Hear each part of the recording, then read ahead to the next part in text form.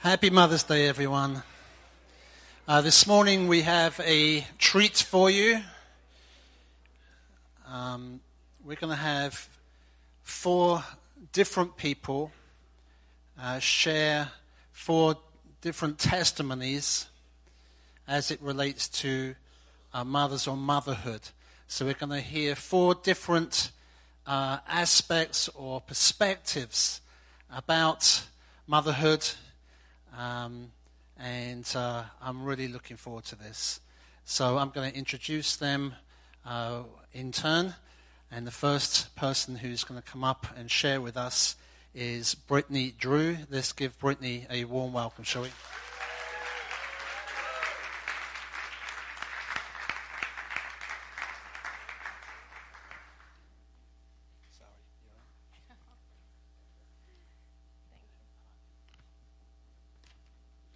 I did not know I would be going first.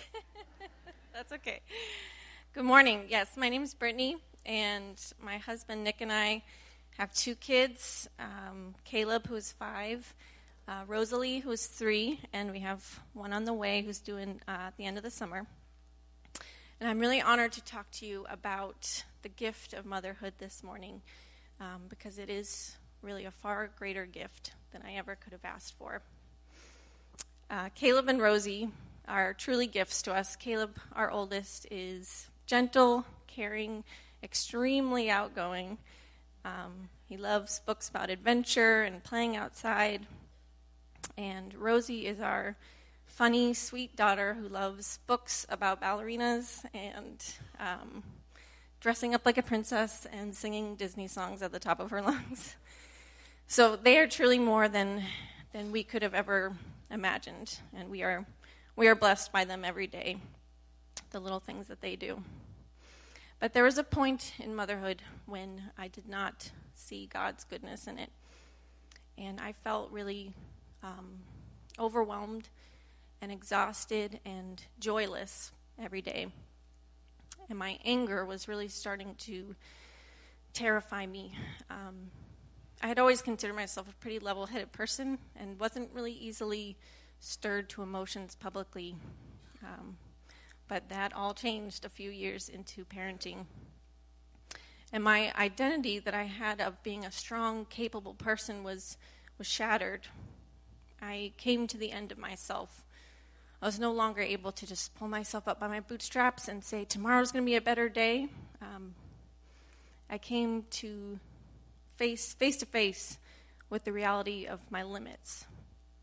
And one day in desperation, I turned to the Word, or God turned me to the Word. I started waking up early before my kids to read the Bible and to journal. And as I did that, God opened my eyes to the depth of my sin and how pervasive my pride. He showed me how I had been valuing the opinions of others more than His, and how I was striving to attain my righteousness by my own good works. I had forgotten grace, and I'm not sure that even though I had grown up in the church, I ever really knew what grace was until that time. And by showing me the extent of my sin, He showed me the greatness of His love, the vastness of His grace, that at my worst, He loved me still, and had always loved me, and had paid the price. So as I pursued Him by His grace, He increased my desire for the Word, and to pray, and to hear, and respond to His Holy Spirit. And in those months, He really just flooded into my life with grace, and I began to hear from Him all over the place, in nature, in books, through my kids, through words from other people, through sermons. And in turn, He gave me prophetic words for other people and for the church, and really grew my gifts. And there were a lot of life lessons I learned in that time. He was calling me to simplify and to slow down, to focus my priorities. I ended up leaving the part-time job that I had at the time. But most of all, He brought me to Matthew 6:33, in which Jesus says, Seek first his kingdom, and all these things will be added to you. Because I had been getting it backwards. I had been striving to do it all, be it all on my own. And all I needed was him. And in those early days that I was seeking him, the Spirit gave me a simple prayer, which was, let me be weak, Lord. Let me be weak. Because he knew what I needed was not strength for today, but I needed his nearness. Above all, I needed to know my need for him. More than anything else in my life, motherhood has driven me to my knees and back to God. And that's why it's a greater gift, because it is a mercy. It is a way for him to show his amazing grace to me again and again. And it has humbled me and shown me my right standing before him. It's shown me my need of a Savior and my daily dependence upon him. I'm really so thankful that he brought me to the end of myself, because I'm limited, but he is unlimited. I am flawed, but he is holy and perfect. I am fickle, but he is faithful. And in drawing me back to him, he gave me a joy in submitting to him and a desire to want his will over my own for my life. And when I fail again and again, his grace is still sufficient. Last year, Nick and I went through a difficult season. We lost 2 babies to miscarriage before getting pregnant with this one.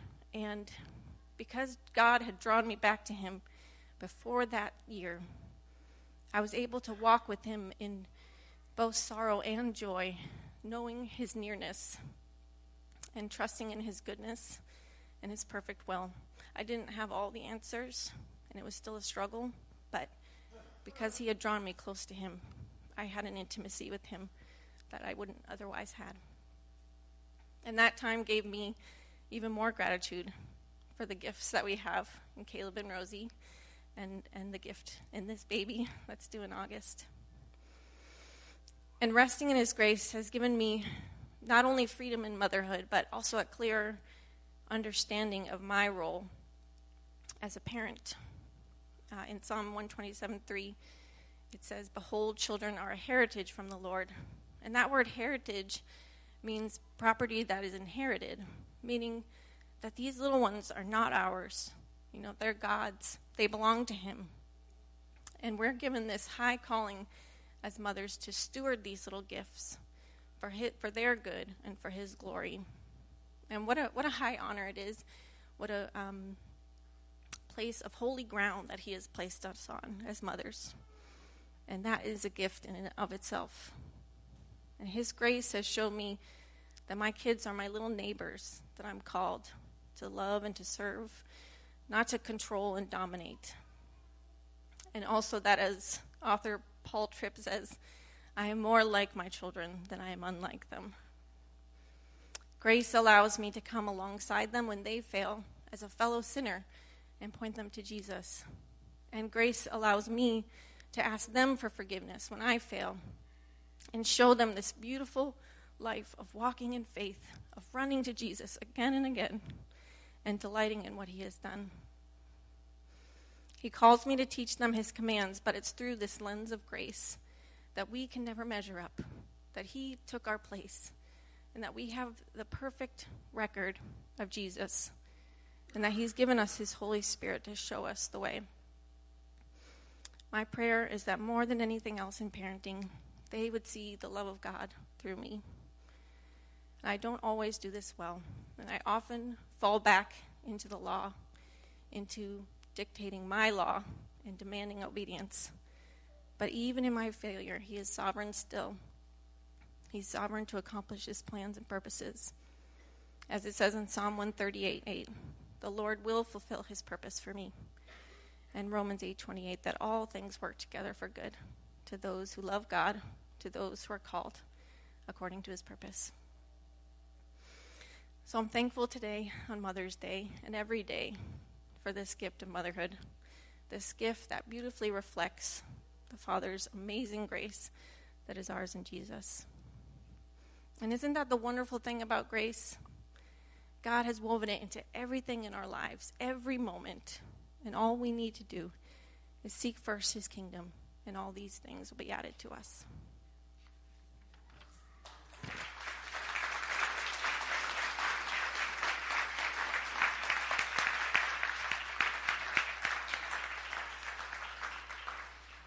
Thank you, Britt. That was really good. Next up, we're going to hear from Tracy Rogers. Let's give Tracy a warm welcome, shall we?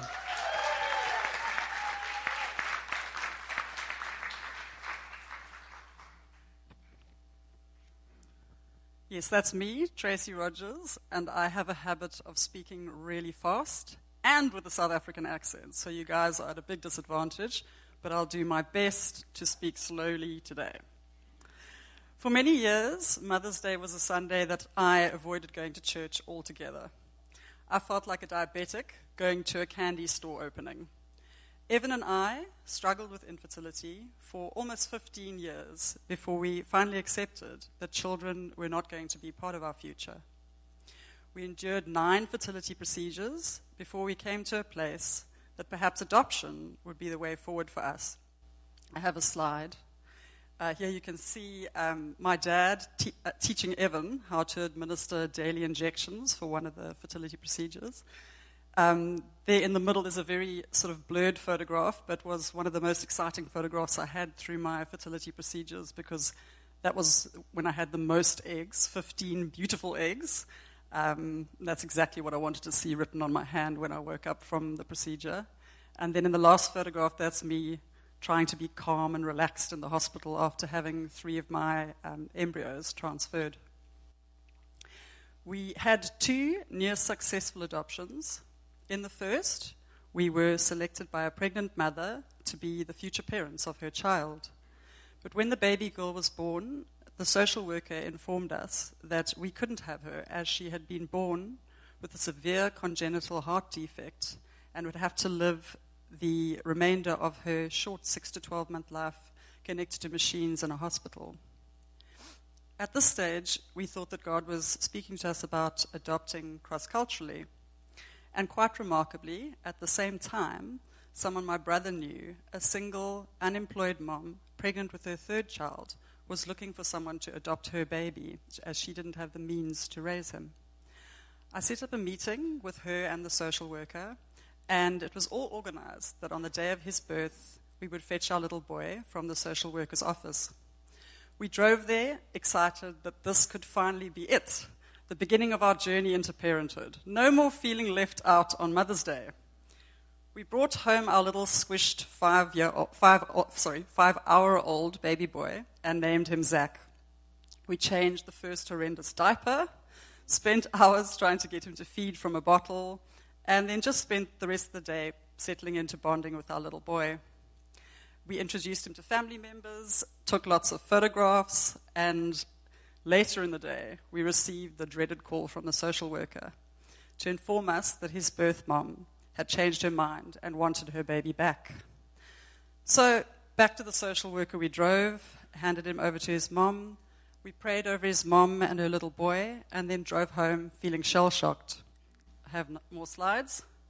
That's a few hours of our parenting. That's Evan feeding Zach, me feeding Zach and introducing him to the rest of the family, i.e. the 3rd children. And that's us changing the diaper and then introducing him to my brother, John. I have given you a very shortened version of the trials of my infertility journey. If you're interested in the details, you can read my book, which is called No Kidding, and it's available on Amazon. And notice the spelling, no kid, I-N-G, so it's difficult to look up. Throughout our struggles, we had the support of family, friends, and an amazing church community who continuously lifted us up in prayer and supported us. We went up for prayer and healing at any opportunity and were prophesied over many times. I went through a period of feeling really angry at God. Why did he seem to give this good gift to everyone around me, and so freely to everyone around me? Over the years, in many different ways, he has spoken to me and encouraged me in my childlessness. one of the most amazing ways was that he gave me a great understanding of our time spent on earth in comparison to our time spent with him in eternity. And in the light of that, how fleeting my trials would seem. So now, over 2 decades later, I find myself in a reproductively strong church, celebrating yet another Mother's Day. And this at a stage when I could technically be a grandmother. Celebrating with others for something that I longed for years is something that I can now do. But that's not to say that it didn't take me years to get there. Being childless came as a total surprise to Evan and I, something we never considered would be our journey to take.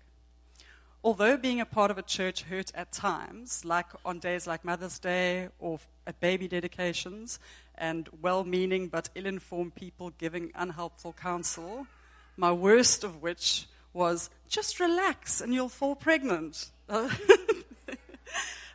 Being surrounded by the love of our church community through this difficult time was something that I don't know how I would have done without. But, just in case you're wondering, I don't need to hold your babies. I am now a passionate dog mom. And you can see all of the dogs we've had, from our first dog, Chandler, who we got in 1995, to our latest little girl, Agatha. She didn't wake me up with breakfast in bed this morning, but she did drag me out for an early morning walk, so it's all good.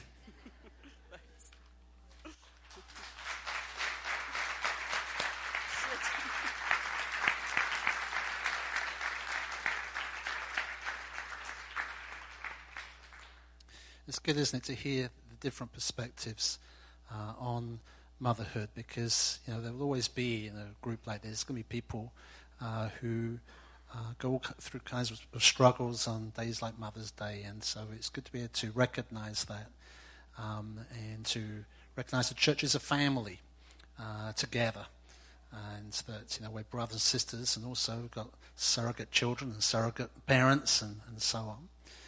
But thank you, Tracy, for your story there. We're going to hear next from Lissy, so please give Lissy a warm welcome.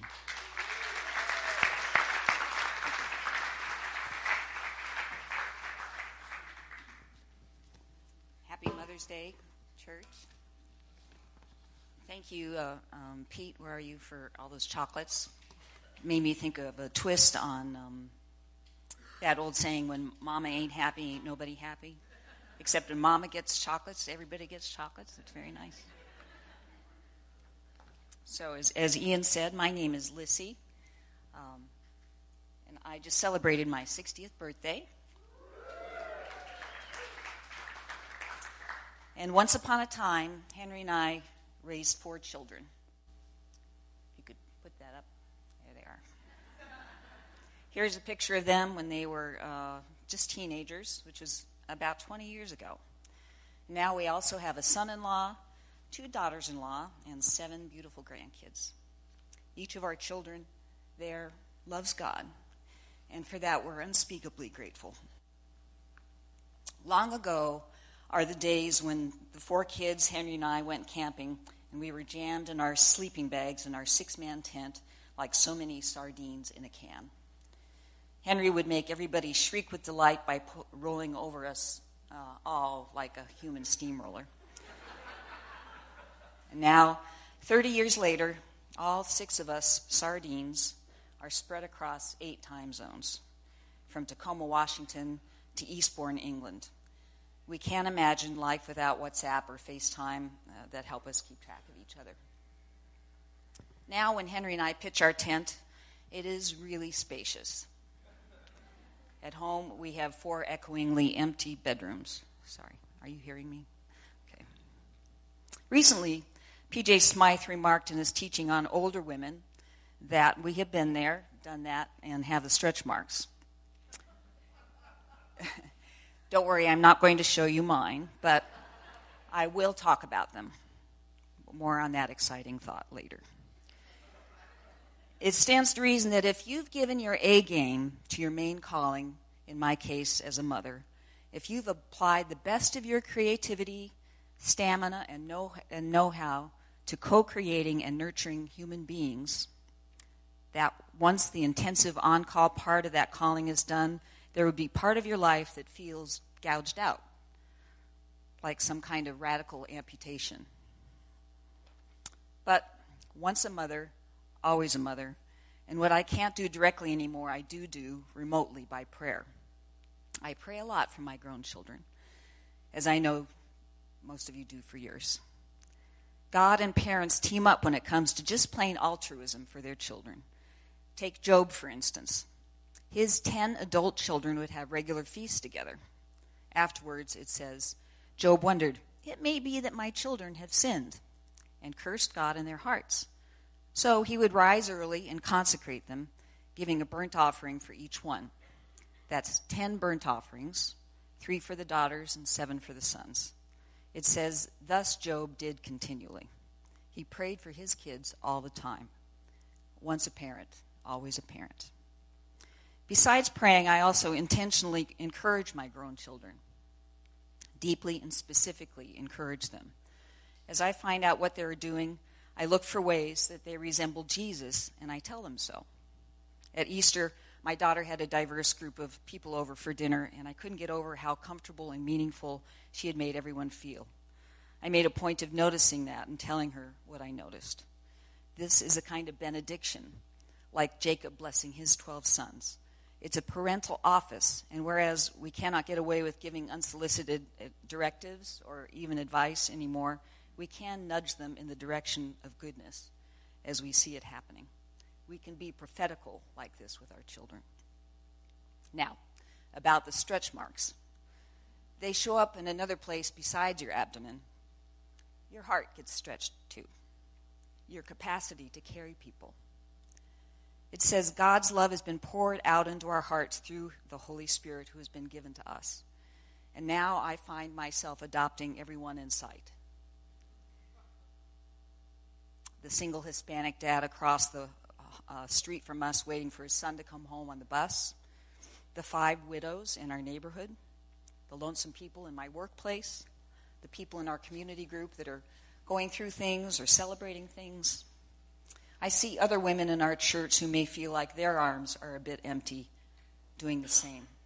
Mothers or not, I believe women whose hearts are filled with the Holy Spirit stretch to accommodate the needs they see around them. And that makes us all mothers. Let me finish by telling you about my great-grandmother, Laura Johnston. She was born to John Wesley and Clara Miller in 1883 in Prescott, Arizona. Here she is at age 17. That was, 1904, I guess. Great-Grandma Nerney is a family legend. Once when she was 10 years old and her cowboy father had gone away to drive broncos from Prescott to Maricopa, leaving her mother and brother alone in the middle of fields of sagebrush and alfalfa, 25 war-painted Apache Indians with weapons rode up to them on their horses. 10-year-old, spindly-armed Nerney was terrified, but from the well her father had dug, she drew bucket after bucket of water to wipe down those Apache horses till it felt like her arms were coming out of their sockets. Those Apaches ended up riding away without doing any harm. At age 81, Nerney took in one of my sisters, her great-granddaughter, when our family of 5 kids had to scatter because my father abandoned us. My sister Rennie was a teenager at risk. Nerney set up a cot for her in her 1-bedroom apartment, and every night after chatting together with Rennie, she knelt down and started to pray for each of her children, grandchildren, and great-grandchildren, numbering about 30 at that point. She would mention each by name and then pray about something specific, some characteristic or difficulty. She also prayed for each of them to know Jesus. Today, Rennie is a thriving and impactful Christian because Nerney rescued and influenced her. And I am convinced that I am one of the results of her prayers and that my children are too. This 81-year-old widow did not go around like an amputee. She put that 81-year-old stretched out heart to good use. She had more impact to make, which she did. We, all of us, have an impact to make. In our church, God has set the solitarian family. Ian exhorted us last week not to consider the ultimate goal to be happily married with children.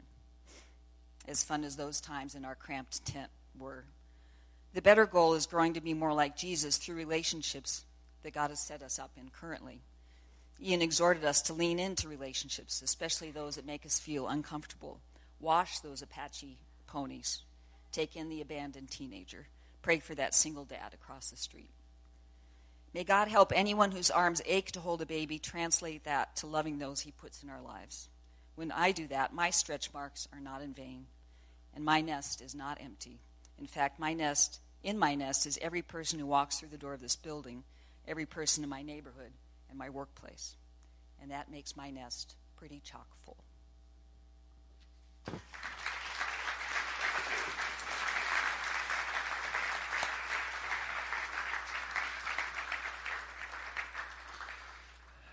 Excellent. Isn't it good to hear different perspectives, different stages of life, isn't it? We're going to hear one more now, and this time it's Steve Bowden. Let's give Steve a warm welcome.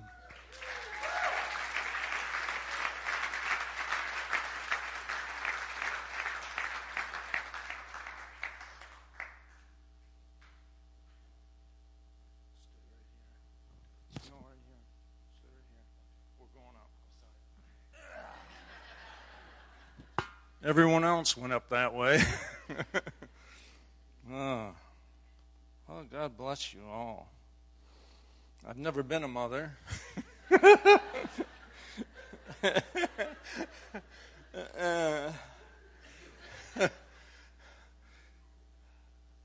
As in the words of Jonathan Powell, I didn't see this coming. Ian sent me an email. He says, please contact me. And then he told me when he wanted, this was like wasn't even a blip on the radar for me. Talk about my mother? Are you kidding me? That's probably the last thing I want to deal with or talk about or share about.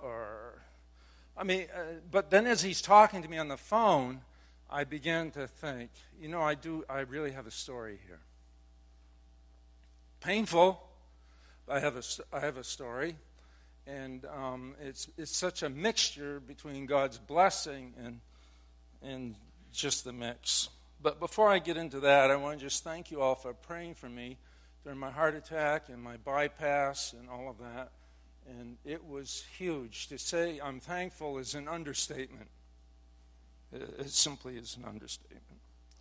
I'm very thankful for Meg and Jonathan and their family and the increasing anointing on their lives. As a family, it's good to recognize increasing anointing. And there's an increasing anointing on their lives. Meg shared a prophetic word with me just the day of my heart attack, of God's hope and promise. And as I'm laying there on the table and they're putting in the stent, that just overwhelmed me. God is good. God is really good. God is really good. I want to thank Ian for his hospital visits and his tender compassion. The night before surgery, he said, "It's been nice knowing you." I heard you, I didn't acknowledge it at the time, but I So since he asked me to share today, I went out and bought a new shirt, Mother's Day shirt, at Madden's, where you get cheap stuff cheap. And I just want to let you know, Ian, it has color to it. It's not black.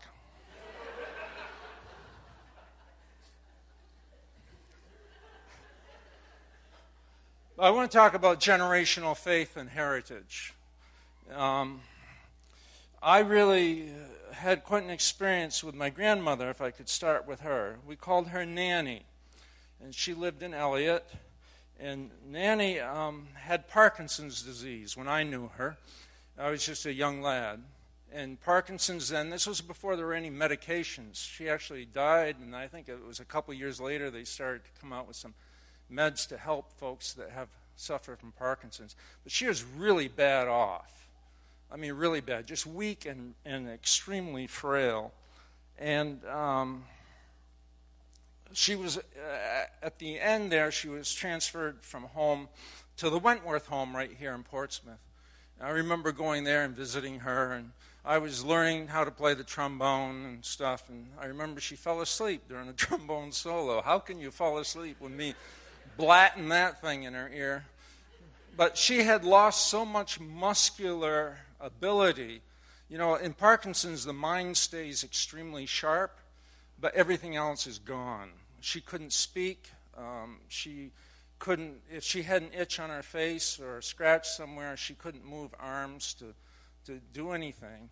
And so she's very weak, just debilitated, okay? You have the picture. I mean, she could sit there and be drooling. We'd have to wipe her mouth because she just couldn't do anything. And we would always have, my dad was a pastor, and we were all believers.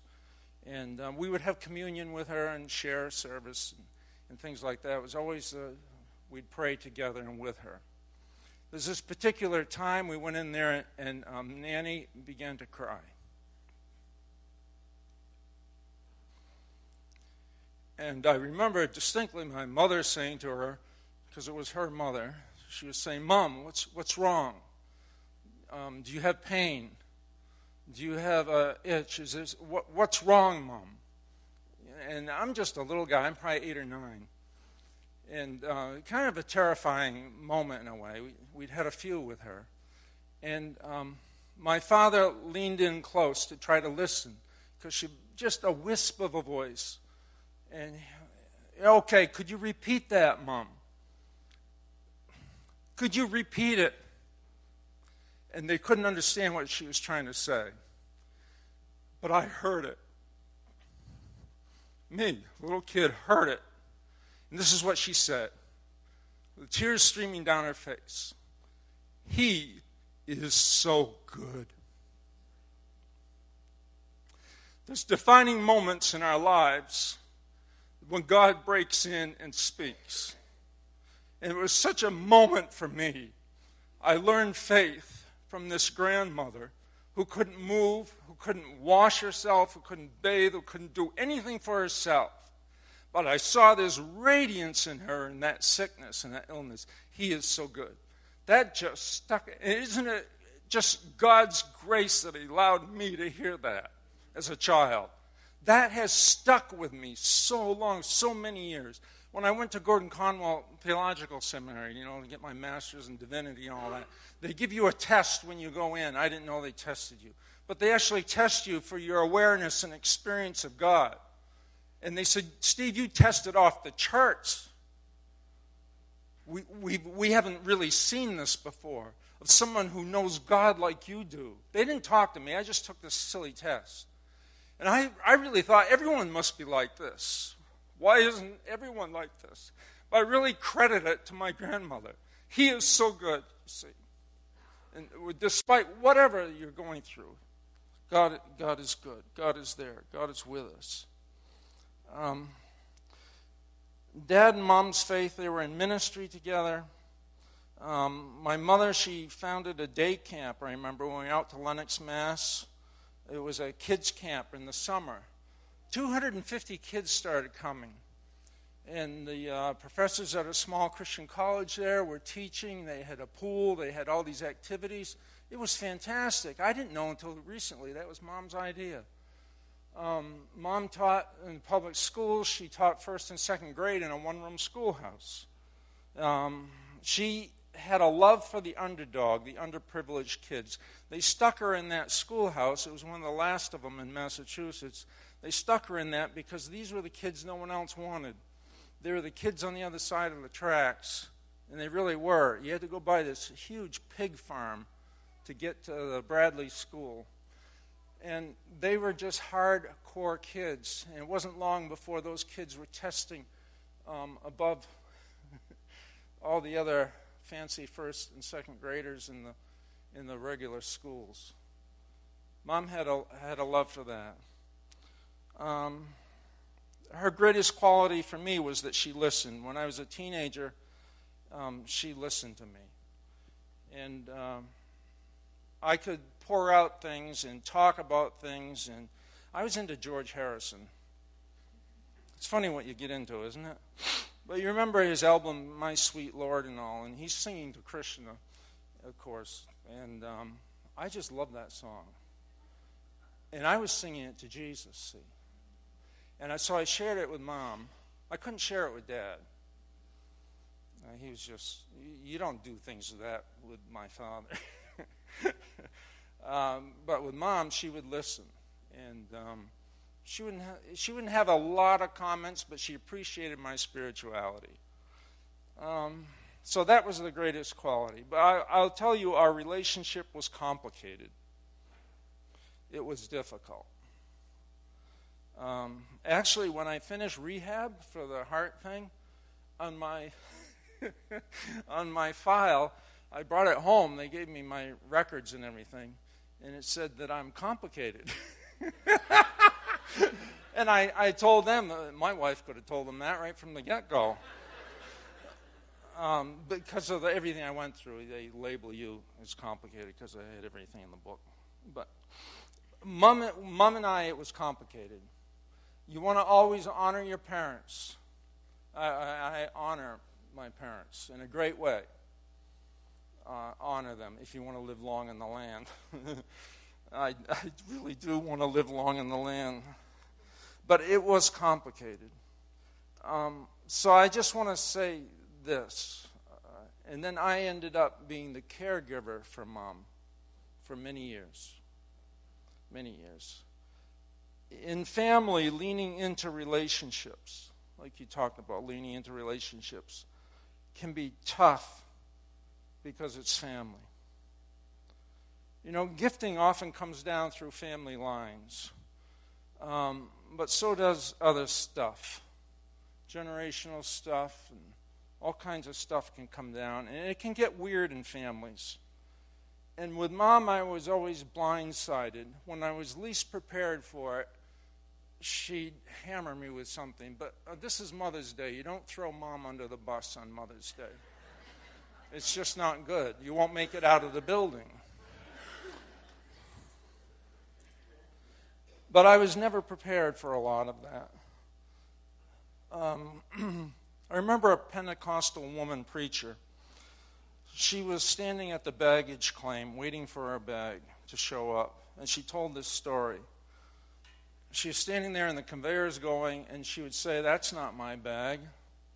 And that's not my bag. That's not my bag. Oh, that's my bag."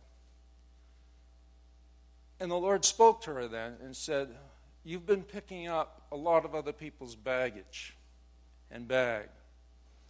You only need to really pick up what's yours." And that actually was a huge help to me. And I remember a day in Elliott, we were outside, and Mom hit me with something that I wasn't expecting again. And I got upset. I never had yelled at Mom or anything like that. I was always a good kid.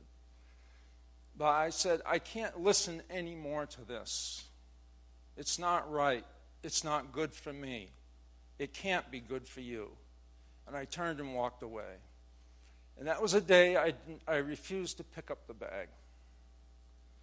And it was great for a couple of more months. And then, but I'll just say it's complicated. I have a heart for people in complicated relationships. Ray shared this morning a prophetic word. And I just feel it applies. Those who are almost without hope and wondering about the promises of God.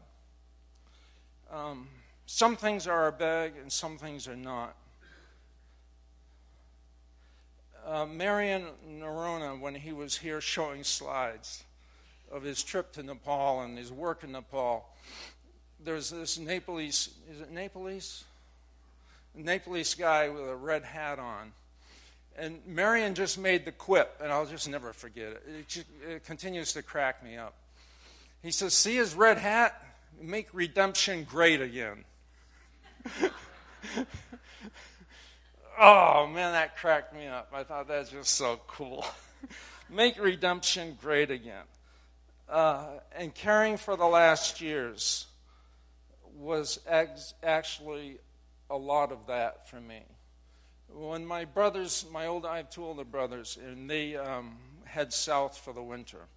So I'm the one who lives near Mom. So I'm stuck with Mom, is my feeling. I'm sorry, Moms.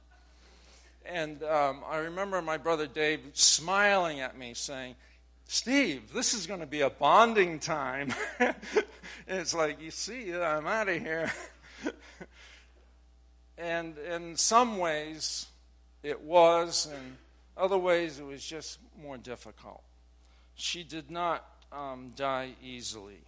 It was long. It was drawn out. It was really tough. But I was there for her, holding her hand, praying with her, all of that. And then she passed, and my brothers and I, there's a big, I didn't get to grieve at all, really, because at the funeral I was speaking, and then afterwards we had to clean out the apartment. It was just rush, rush, rush, and bang, bang, bang, and all of that. But I want to tie this in about Make Redemption Great Again. It was probably a couple months later I had a dream. And in the dream, there was a letter from Mom. She had beautiful penmanship. Cursive writing, it was just unmistakable. And there it was. And this is what it said. It said, Steve, I'm so sorry we didn't get to say goodbye. I want you to know that I really, really, really love you, Mom. I woke up thinking, my God. I knew that wasn't the dead speaking to me. That's not Mom speaking to me. That is God speaking to me. That is the Holy Spirit speaking to me. See, He's preparing a bride without spot, without wrinkle, without blemish. It's not up to us to do it all. It's not going to happen. He's going to do it. He takes the complicated and makes it simple. He washes it with His grace. So you have complicated relationships, more complicated than I ever had. He is at work. He is at work. And that's what I want to share with you today. I know you don't feel it. There are years and years and years I couldn't feel a thing. I just felt frustrated, annoyed, upset. But God is at work. I just want to pray with you right now, if that's okay.